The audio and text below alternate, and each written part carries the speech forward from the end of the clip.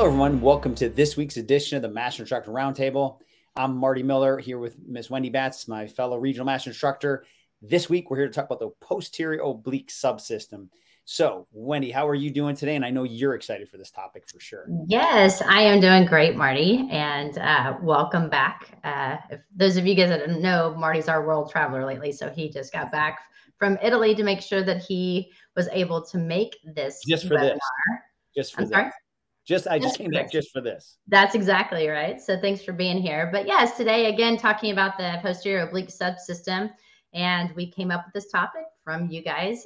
Marty and I have done kind of a webinar that talked about everything, so all four of the subsystems together, and then we had a few people reach out and ask if we could kind of break them up individually so we could go into more detail about all of them.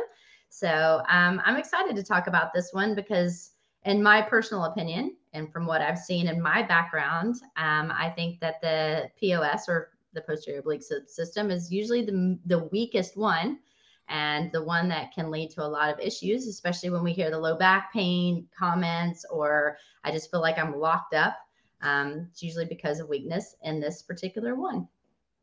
Yeah, and we talked about them collectively in one of our sessions. As you said, Wendy, we had great feedback, so we broke them down. But when we talk about them, they definitely are integral in working together. And you're going to be transitioning from one subsystem to another, depending on your activities, whether you're running and jumping and changing direction.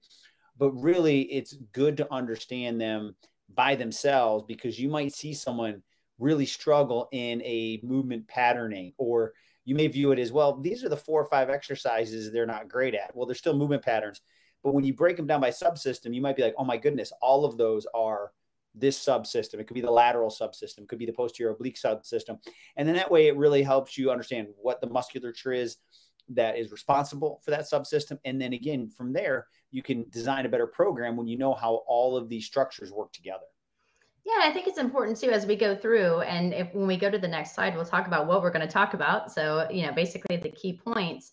But when we really look at the posterior oblique subsystem, I think it's important to note why we actually train in a contralateral way, and why, oftentimes when you have these individuals that play sports or they do repetitive movements, why this can really become very weak, because we're very one side dominant. And as we go through it, keep that in mind today, because hopefully it will help click that, we move in a contralateral way, we walk that way, we do activities that way. And when I say that, think about, I'm left-handed. So if I throw something on the ground and I go to pick it up, I'm stepping on my right leg in order to bend over and pick something up with my left hand.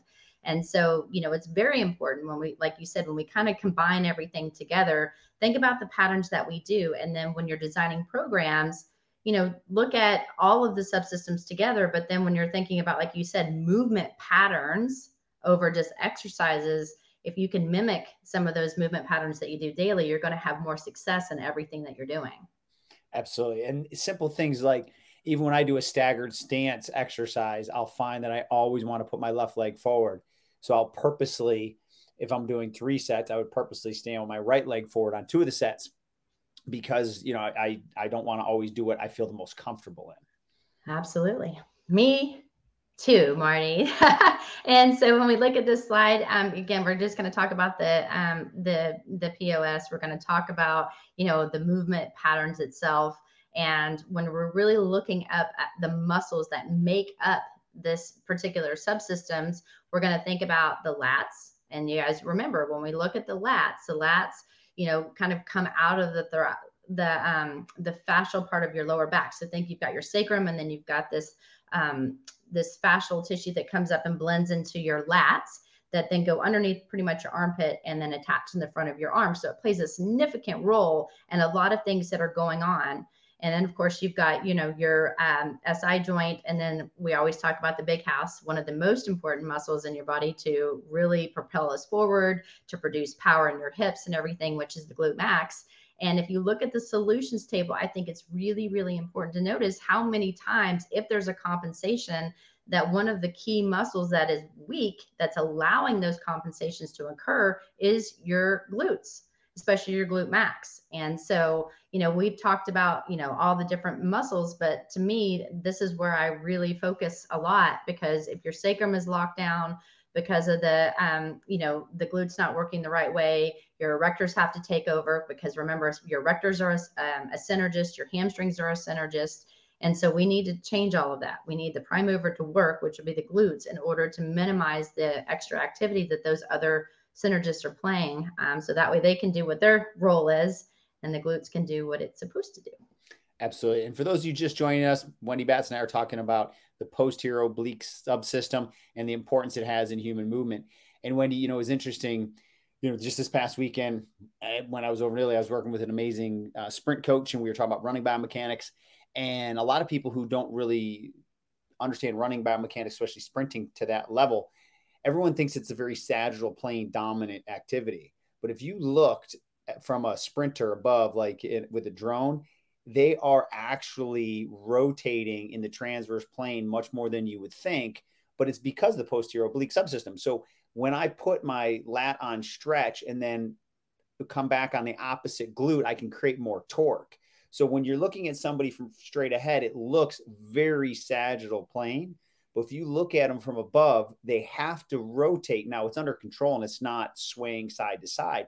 But if you really watch their shoulder turn, they're creating torque and tension because that's lengthening that posterior oblique subsystem, which means they can then fire it back in the opposite direction. So it's very unique to look at it from that point of view, but that's really what the body's doing, is really targeting this subsystem. Again, every subsystem's working, but this is hugely important in propelling ourselves at high speed, as we move forward. Mm-hmm. And as you said, with the rotation, we're looking contralaterally. Mm-hmm. So we're looking, right glute, left lat, and then vice versa. And so you've got to think too, when people complain of low back pain, which we hear so often. And again, we've looked at the statistics, they're in your book, you see them everywhere. About 80 to 85% of the population at one point of their life either are currently experience low back pain or will. And so a lot of it is because if you've got, your sacrum should actually move around. And if it's not, and it's locked down because muscles are adhesed, they're not firing the right way. The other muscles are doing work that they shouldn't be doing. You've got tight hip flexors. Then, what's going to happen is it's going to not allow, as I bend forward, your sacrum should move. If it's locked down, then it can actually readjust your hips. So like you said, when you're actually running and sprinting and doing the things where, it's supposed to be stretching and then firing and stretching and firing, and it's not doing that, then that's where it's going to really start to wreak havoc on your lower back, because you don't have the freedom of movement that you're supposed to have in that one particular area. Right. And what we know, Wendy, both what you and I do, but research will show us, is the biggest indication of injury is previous injury. Yes. Just don't have injuries. We got to fix that stuff up. And thanks for joining us today. No, I'm just kidding. Exactly. Boom, mic drop. We're done. Don't get hurt. That's right. So when we're looking at the primary function of this, we're going to think that it works synergistically with the deep longitudinal subsystem. And if you guys didn't get a chance to view Marty and I's webinar that we've done a few weeks ago on the DLS, I think that one would be a really good one to watch again, because they do work hand in hand. And again, they all work together. So when you're looking at it, we're breaking it apart. But as Marty has said, and as I said, all four of them do work together. But when we're looking specifically at the POS and we're thinking about the DLS, then you're going to think that both glute max and the lats have attachments to the thoracolumbar fascia, which then connects to that sacrum. And so remember, when we talk about the sacrum, it's you've got your vertebrae and then your sacrum lives right there. And so because of that, that's what can lock down your sacrum, and then you can't move. And so when I was saying, it can't move, that's why it's important to make sure that everything is functioning accordingly. And so if we go back and we look at the rest of kind of like the way that this all works when the primary function, then we've also got to look at when you're working, again, contralaterally. So opposite arm, opposite leg. All right. So when we talk about contralateral, that's what we mean. Ipsilateral would be same side. But if you were looking at it, the opposite arm and glute, basically, or lat and glute, are going to stabilize the force that's transmitted across that SI joint. And so when you're thinking right before heel strike, the lats and the contralateral glute are going to eccentrically load, which is going to add the pretension to the entire subsystem before you're doing weight bearing on your gait. So again, when you're thinking about the DLS, the deep longitudinal subsystem, and we're looking at the POS, those do work together in your gait. It's a very big one when your gait, your walking pattern. So, when we talk about the importance of this, if you're walking, those two primary subsystems are going to be crucial to make sure that everything's firing appropriately in order for you to walk correctly. And then at running, you're at least 4 times your body weight at heel strike. So imagine if you don't have proper biomechanics and these subsystems working properly, because it says right there that there's that force closure or stabilization of that sacrum. So if you don't want a lot of force that's not needed delivered through your sacrum, that's where it's important to have these subsystems operating ideally, or let's say very close to ideally, because that's why people who run, yes, you burn calories and yes, you enjoy the runner's high, but maybe at what cost biomechanically, if you're not moving efficiently and using these subsystems to their ideal potential. Yeah. And I mean, and just as a kind of a reminder, when we're looking at the spine in general, you want to think your cervical spine should be stable, your thoracic spine should be mobile, and your lumbar spine should be stable. So again, if you've got too much motion going on, or you don't have the stability in your lumbopelvic hip complex to stabilize that area correctly, then obviously there's going to be issues, pain, discomfort. You're going to feel that. And so think about too, with the lats going up through the mid back and then through kind of under the armpit into the front, that can also kind of lock down your thoracic spine, which should be mobile. And so, you want to just kind of keep all of it in mind of like, hey, what should be stable? What should be mobile? What should, how do we keep our hips in a neutral position? And so when we talk about the 5 kinetic chain checkpoints and we're trying to look at the ASIS bones to make sure everything's nice and level, oftentimes if someone's complaining about low back pain or they're not producing enough force, if you put your fingers on your ASIS bones in the front of your hips, so your hip bones, and you see one maybe tilted higher or lower than the other, then think about like a sponge. You want your sponge to be neutral, right? If you start to wring out the sponge, one side goes lower, one side goes up. Well, think about your back being that middle part of a sponge. And that's why that doesn't feel good if that was your body and not a sponge, right? But that's kind of the visual that I use. So those of you guys that are just joining, Marty and I, we're talking about the posterior oblique system today on the Master Instructor Roundtable. And so far we've talked about basically the prime movers that make up the POS. We've talked about it working synergistically with the deep longitudinal subsystem. We just talked about the primary function of the POS in general. And Marty, why don't you take us on to the next one? Absolutely. So we'll move forward here. So it's primary function. So we talked about running just a second ago. So at heel strike, if we want ideal force absorption, right? Everyone can run, or most people can run. There's ideal or close to ideal running biomechanics, and then there's not so ideal running biomechanics. So every muscle will accelerate its respective limb through its concentric, or when the muscle shortens, and then creates tension across that thoracolumbar fascia. So think of it like stabilizing, not limiting the motion, but stabilizing that low back. As Wendy just said, lumbar spine is supposed to be stable, not mobile. So the tension then will assist the SI joint. And, most people who have that kind of nagging low back pain, they point to one side of their body and put their thumb back there. They're probably going to lead you right to their SI joint. So sometimes you need manual therapy. And that's Wendy does a great job with that. Make sure you find someone who can do manual therapy. That is needed sometimes, but do your foam rolling, do your stretching, corrective exercise, and a lot of times you can free that up. So this way, when they walk or run, the posterior oblique subsystem will then transfer the force from the ground and go through the transverse plane orientation into the sagittal plane. So we already talked about that. Ipsilateral will be the same. And then obviously this one, we're talking about the opposite sides of the body. So if I'm landing on my right leg, my left lat is going to be working with that right glute. And as I mentioned earlier, there's some transverse plane motion, even when I'm walking or running in the sagittal plane, because again, I need that rotation to put stress on the muscles properly to then use the posterior oblique subsystem to its maximal potential. Mm-hmm. And oftentimes too, what I find interesting just in my training background, and Marty, I'm sure you do this as well. I always watch people walk. I watch them walk into me, or walk to me. I may have them like turn around and just walk just so I can see what's happening at their foot and ankle complex, where their knees are just when they're walking. But what I find fascinating often, and again, I'm crazy because I always think about this when I'm at the grocery store or when I'm watching people just in general. I'm always looking at good people. For this too. Do what?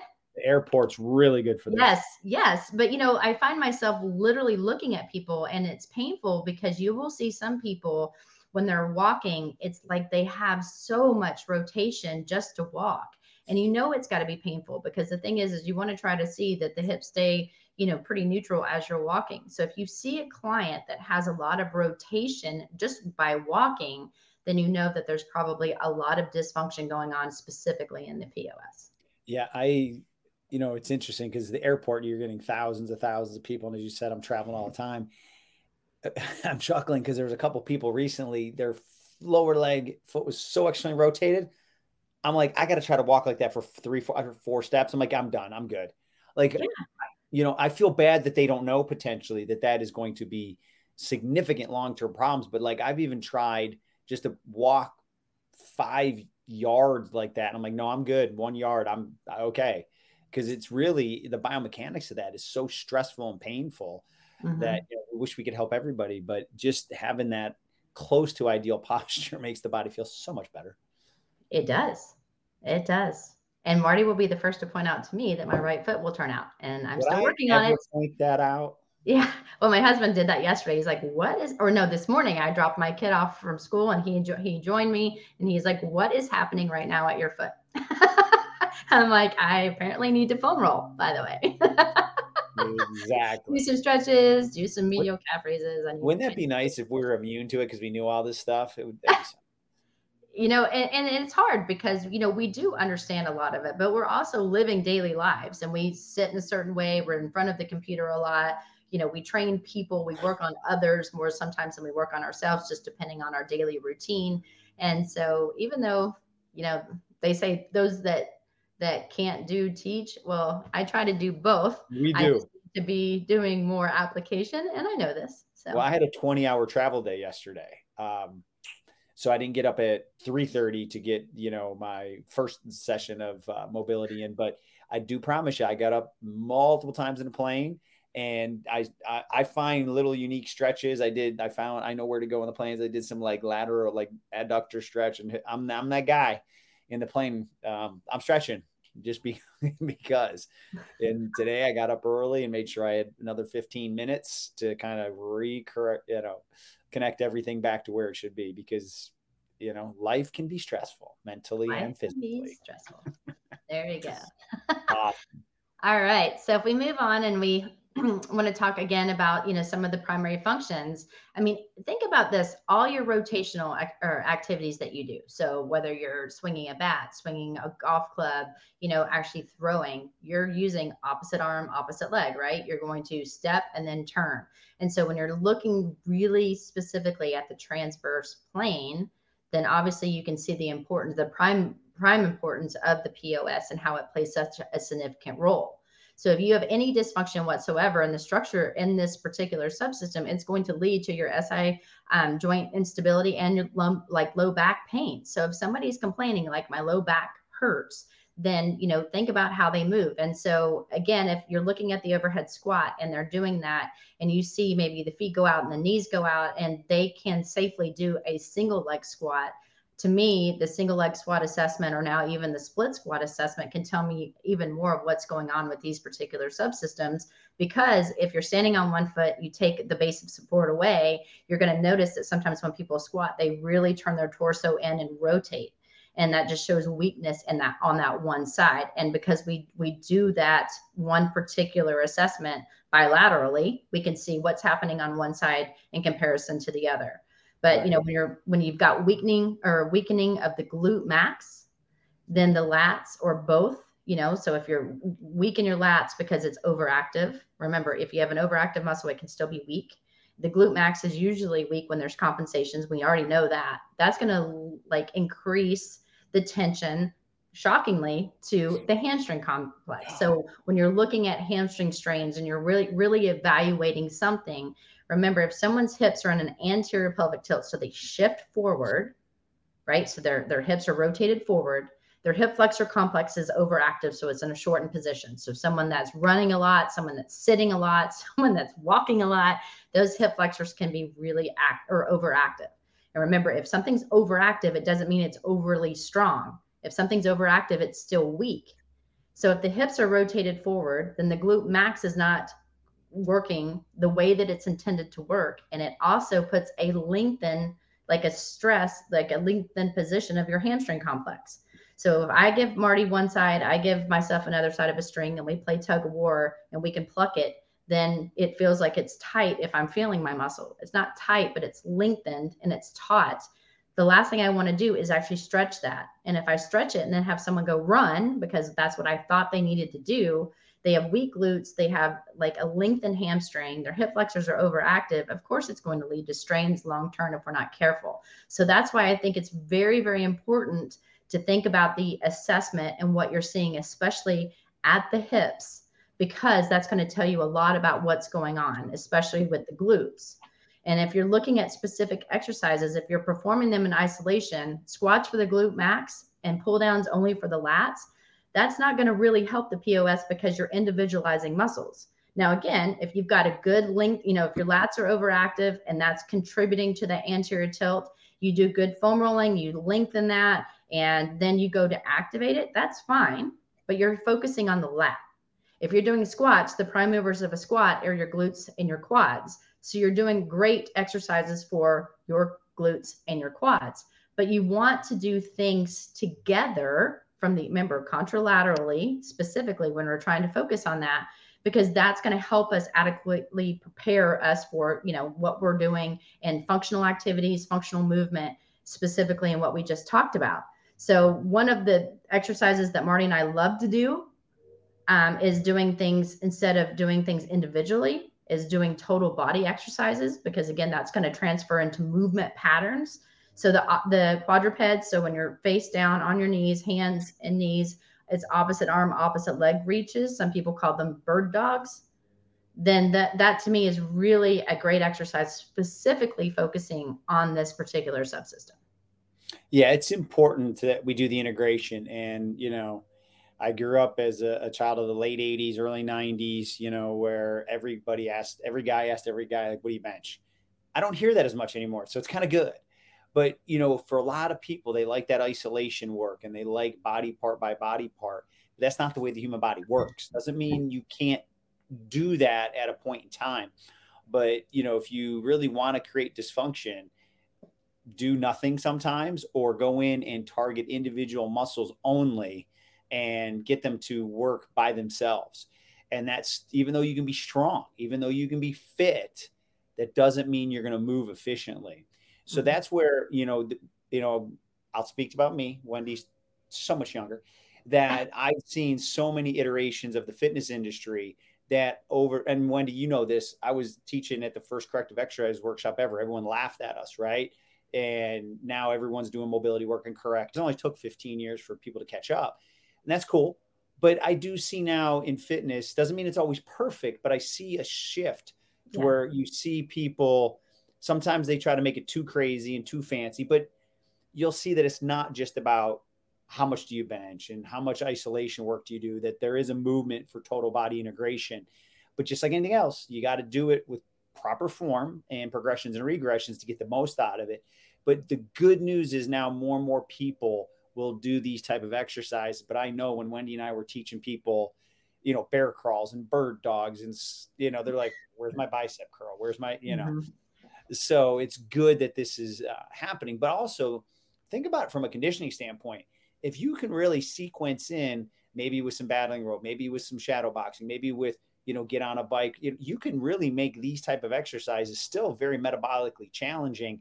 And I really like, can I do these more strategic exercises when I am a little bit fatigued, not exhausted, but, can I really dial in a certain movement pattern at the end of a workout, or when I am breathing a little heavy? Because that's what's going to happen if I'm trying to do it in real life. So, You can use it as an exercise. You can use it in any phase of training as your targeted warm up. You can even use it as part of your cool down when somebody has been a little bit challenged, because you're really seeing, can they really dial back in their central nervous system and still have perfect control of a movement pattern or a particular subsystem.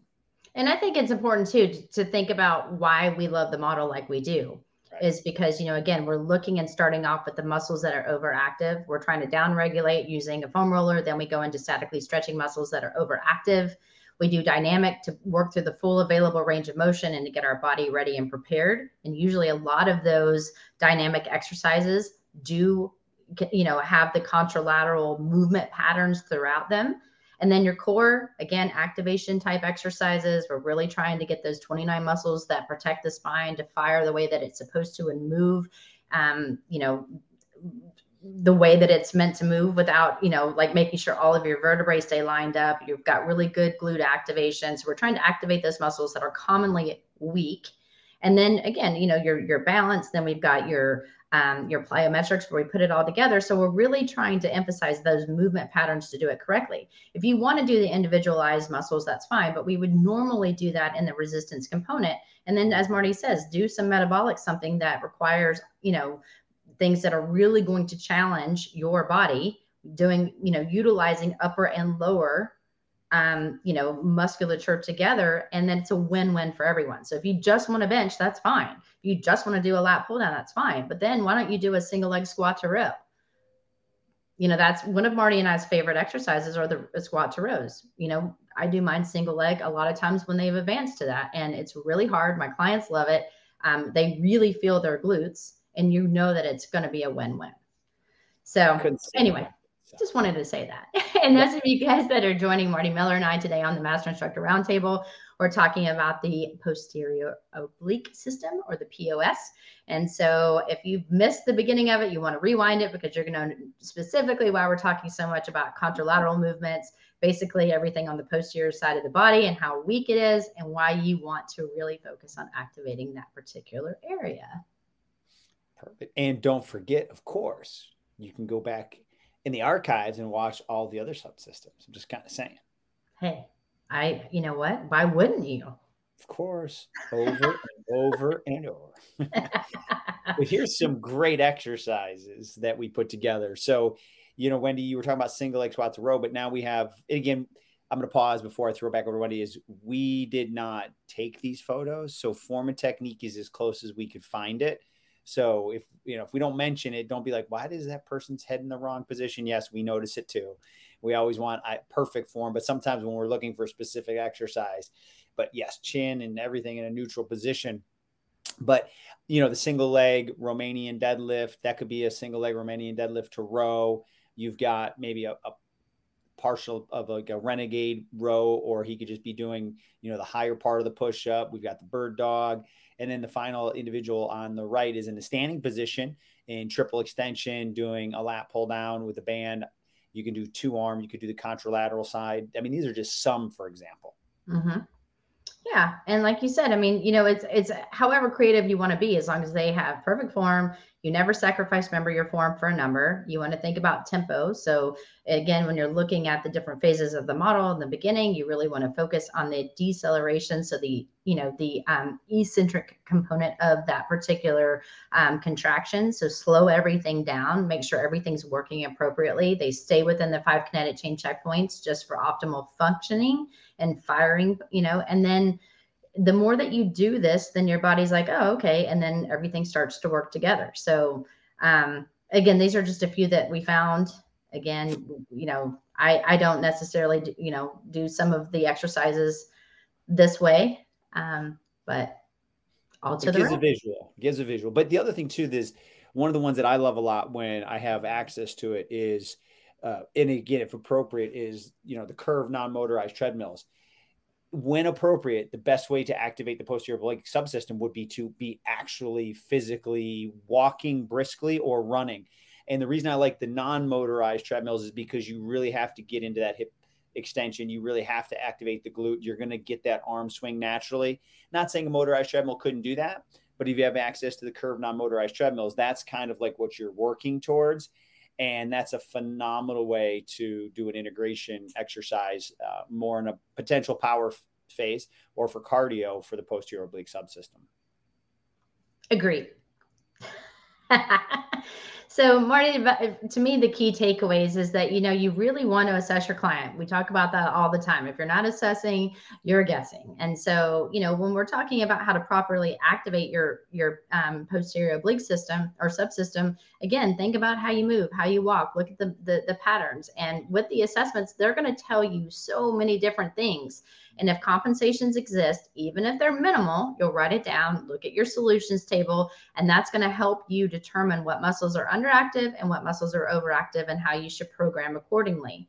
And then, as Marty and I said, integrating total movement, patterns and exercises into your workouts is only going to transfer into positive things that they're doing on a daily basis when they're not with you. So if we're teaching really good movement patterns, hopefully that their brain's going to start to say, oh, this is how I'm supposed to do it correctly. So you're kind of changing your programming in your head of what's right, what's wrong. Mm-hmm. And then, really think about, doing all three planes of motion, as Marty and I said, when you're walking, when you're moving, when you're doing everything, you want to train in all three planes because we move in all three planes. And so always think about that. And then no matter what, always progress your clients to make it difficult, however done successfully. So don't just try to do something that's so creative and, look how different I am, because if it can't be executed correctly, then it's not going to be beneficial long-term. And who are you hurting? Is it about what people think of your training because you do cool things, or is it about what the results are going to be for your client because you've done something correctly and now they're stronger, they're more powerful, they feel better? Because that is what's the word of mouth is what's going to build your business, and the success that you see within your client is also going to build your business. And that's way more important than how creative and cool you are in the gym using all the modalities and tools you have there. Just because you have them doesn't mean you should always use them. Yep. And if I could add one point to that is, Wendy, you know me so well, like, I love my martial arts background. And I like when I want to listen to a really good book on philosophies and things like that, I tend to gravitate to military type books. And there's a quote through the Navy SEALs that makes so much sense. If you look at how much they practice the basics, slow is smooth, smooth is fast. And what they're meaning by that is repeating perfect technique over and over and over and over will make you efficient. So it's not about getting people to jump and getting people to run. And yeah, there's a calorie expenditure, but there's a lot of creative ways you can do that. But if you go, we're not going to move the slides back, but if you think about that slide we showed with all those exercises, yes, unfortunately, people now have what I call kind of exercise OCD. They want something new every day. Okay, I'll work with you on that because I want people to be engaged. But I could have done all 5 of those exercises in 5 straight days, but I'm still hammering the posterior oblique subsystem. I'm not just throwing things out the window and doing things like that. So be consistent in your programming. Find unique ways to always challenge them. Have 5 or 6 or 8 different exercises on the same level so they don't get bored. But that way you're constantly looking to improve their movement patterning. They don't even have to know why you're taking it from a renegade row to a single leg Romanian deadlift, but you're constantly driving that in. And then you're going to be shocked how quickly they progress with what we would say is basic. But to them, it's like, oh my God, every day there's a new exercise. Mm-hmm. Sure. And I get that too. And even if it's the same, like you said, the same movement pattern, but one day you're doing dumbbells and one day you're using a cable, it's going to place a different demand on all of the subsystems somehow, some way. And so, even though, let's say, they did a single leg squat, to a row, or like you said, a deadlift to a row, or whatever it is that you're doing. And then you did a single leg squat to row on the cable. It's completely different in their mindset, even though it's the same movement patterns, just done either, in a prone or supine or standing or whatever it is that you're doing position. That movement pattern is still the same with just different demands on it. So that's why if you go back even more in our archives and we talk about the neural continuum and different ways to be creative, all of those can carry over and all of them will play some role in all 4 of the subsystems. And so just have fun with it. But again, make sure it makes sense. And if you want to really look at a subsystem that is very weak in a lot of people, the POS is definitely one of them. Up there. Excellent. Excellent. Yep. So I think we covered that. So Wendy, why don't you tell all these amazing people how to get a hold of you? Yes, if you have any questions or concerns, or you guys want to talk, like have us talk about something that you either have questions on or you want us to go into more detail about, we would love for you to let us know. And you can find me on email at wendy.bats@nasm.org, or you can find me on Instagram at wendy.bats13. And then our great producer, Eric, will bring mine up here. My Instagram is dr.martymiller72, and then email marty.miller@nasm.org. So as always, feel free to reach out to us, just any comments you have or any ideas or topics you'd like us to cover, because that one, what matters the most to us is that we're covering topics that you guys really find enjoyable and that you feel that will make you an even better personal trainer. So Wendy, great job as always. Thanks so much. Look forward to seeing you next week, but thank you for all that are attended, and we'll see you again next week.